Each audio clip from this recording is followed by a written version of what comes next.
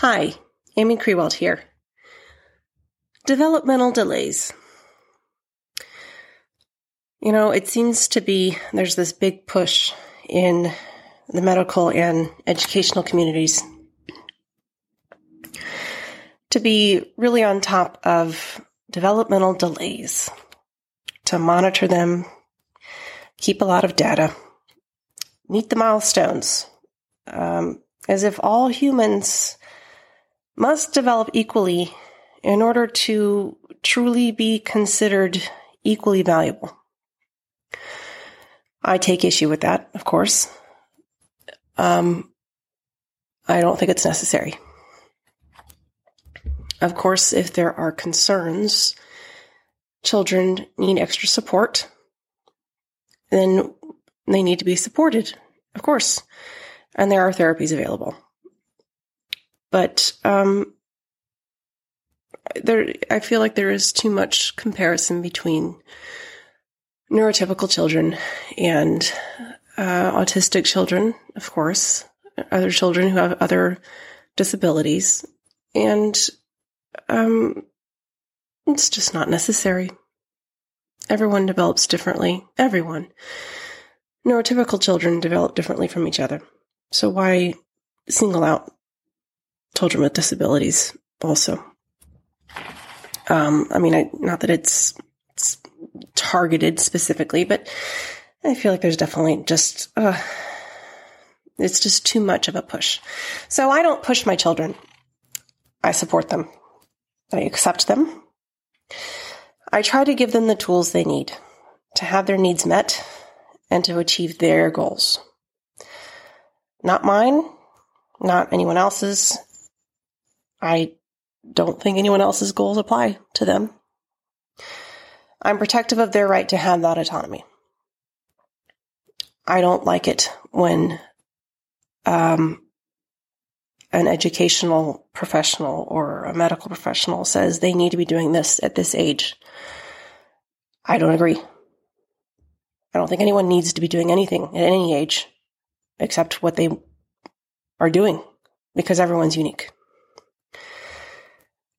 Now, it's not a free-for-all in my house. There are definitely boundaries, and I check in with my kids. I talk to them a lot about what they're doing, about what they need, and of course, I look at what is typical, but more importantly, I just look at what they need for what they're doing, what they want to be doing. I do a lot of intrinsic motivation in my house. And I'm always trying to think of creative ways to engage them and to support them. So we had a recent boom of development in our house.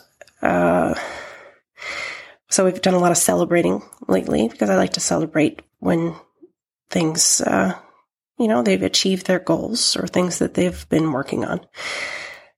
Since Alice was a toddler, she has had these just explosions of development after long periods of times when she might not show a lot of external development, particularly when it comes to gross motor skills. She has hypotonia, probably due to being premature, and a lot of it's likely genetic as well. So when she was a toddler, everyone was concerned because she wasn't walking. She didn't walk until she was 19 months, and she still was not walking. Her twin was walking around, running around, and she was still crawling, and she was doing this really cute knee walking thing. I loved it. So she saw a neurologist. She was seeing a neurologist since she was 11 months old. We had early intervention people coming out from the county, whatever their thing. We were living in Maryland at the time. So we had, the physical therapist come out and doing,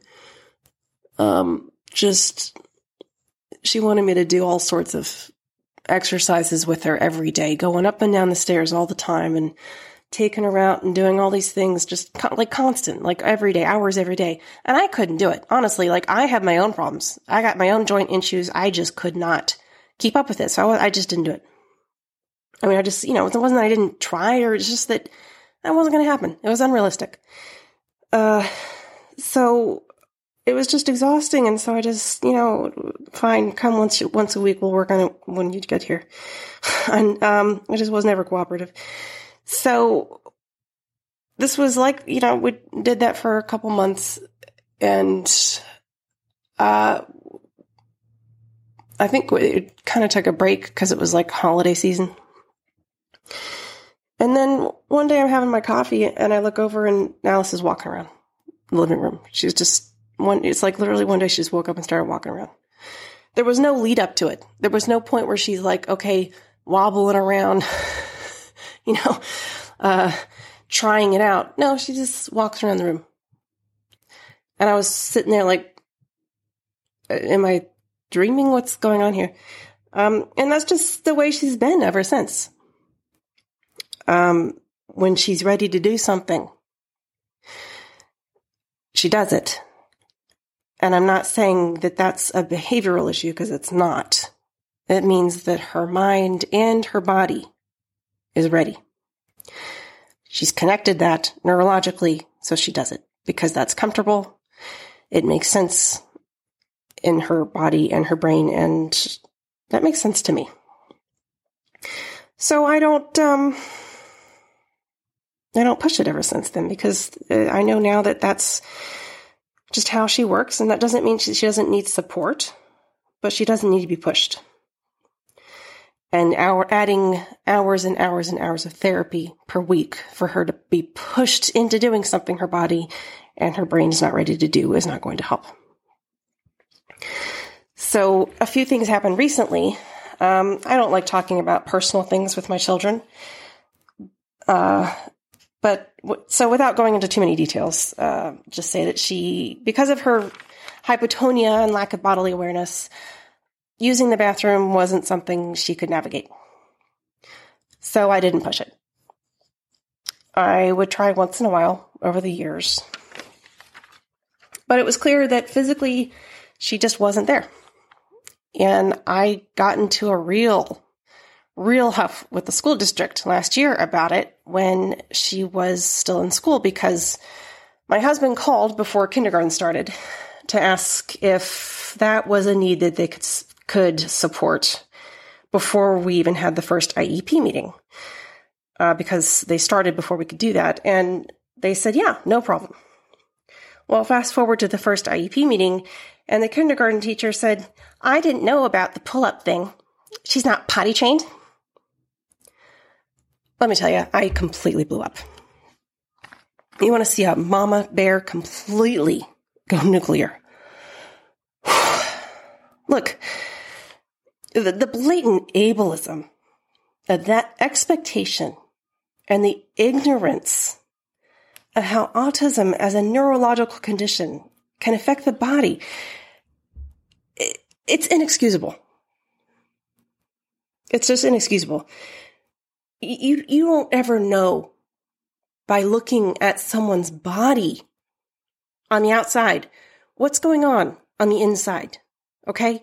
So never make an assumption at any age what's going on or why they need anything.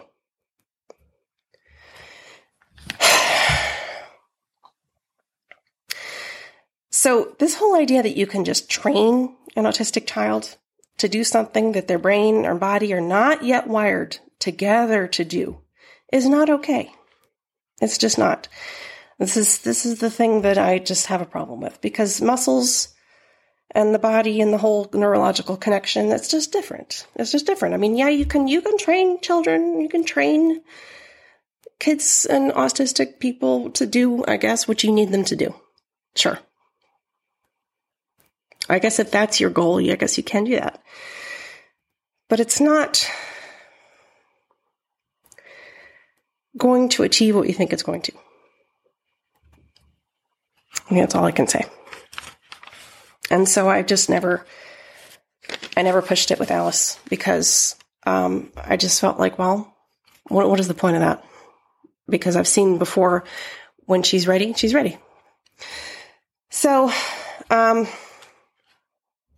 we just accommodated her because that's what I feel like is important to do, is accommodate and support rather than make life easier for me. Because that's not why I had kids. I didn't have children to make my life easier, So, in typical Alice fashion, recently she just randomly started using the bathroom on her own. She didn't say anything about it. We just noticed it happening. Kind of heard things happening upstairs, heard the toilet flushing, and I thought, well, what's going on up there? Because sometimes she has flushed kinetic sand and stuff. Toys, Peppa Pigs down the toilet. So I was running up there. Oh, what's going on? But no, she was just using the bathroom. And Frankie went up there to confirm. He's like, what's going on? I'm going to go check. He's very protective of her. It's very sweet, but he's also kind of a nosy person. So he went up to go see what was going on. And he's like, she's using the potty. And he was very excited about this because he has this dream of one day he wants to be a construction worker and he wants to build houses. So he has this dream of building a house that he can live in with his siblings, with Alice and Charlie. So he was telling me about this a few weeks ago, and I was like, oh, that's really cool. So you're going to be Alice's roommate. And he said, yeah, I think by then maybe she'll know how to use the bathroom. And I said, well, Frankie, that's not fair because some people just have disabilities and, they just don't know how to, they just can't control their muscles. They have injuries or illnesses or just, Alice, she just may never really know how to use her body properly just because neurologically, it just doesn't, her brain can't tell her muscles what to do. So she may always need to use pull-ups. There are lots of adults who need to do that, and that's okay. And he looked at me, and he was just kind of horrified. I'm sorry. I just kind of think he just kind of cracks me up because he's just doesn't understand. But he's thought about that for a minute, and then he paced. This is how he thinks things out, just paced around. And then he looked at me and said, well, I guess Charlie will have to do it then because I'll be busy working in construction. I love that he's just delegating this responsibility, volunteering his brother.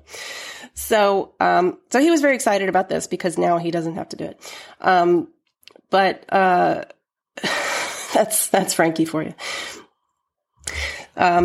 So in order to, with all the kids, what I've done when they get, reach this point is I've had a party. So I asked Alice if she wanted to have ice cream or cake or donuts because she really loves donuts. But I have to say that in the past, all she's wanted is just to lick the icing off. Whenever we get donuts, we usually have donuts on weekends, and she'll go through a bunch of donuts, but just lick the icing off the things. So this was really exciting for me as a parent because I had the donut party and she ate the donuts. She ate the whole thing. She bit into the whole thing. And this was a totally new step for her. I was shocked. I just kept looking at her what? You're eating the donut, Alice. And she just doesn't say anything about it. And I probably shouldn't make a big deal out of it.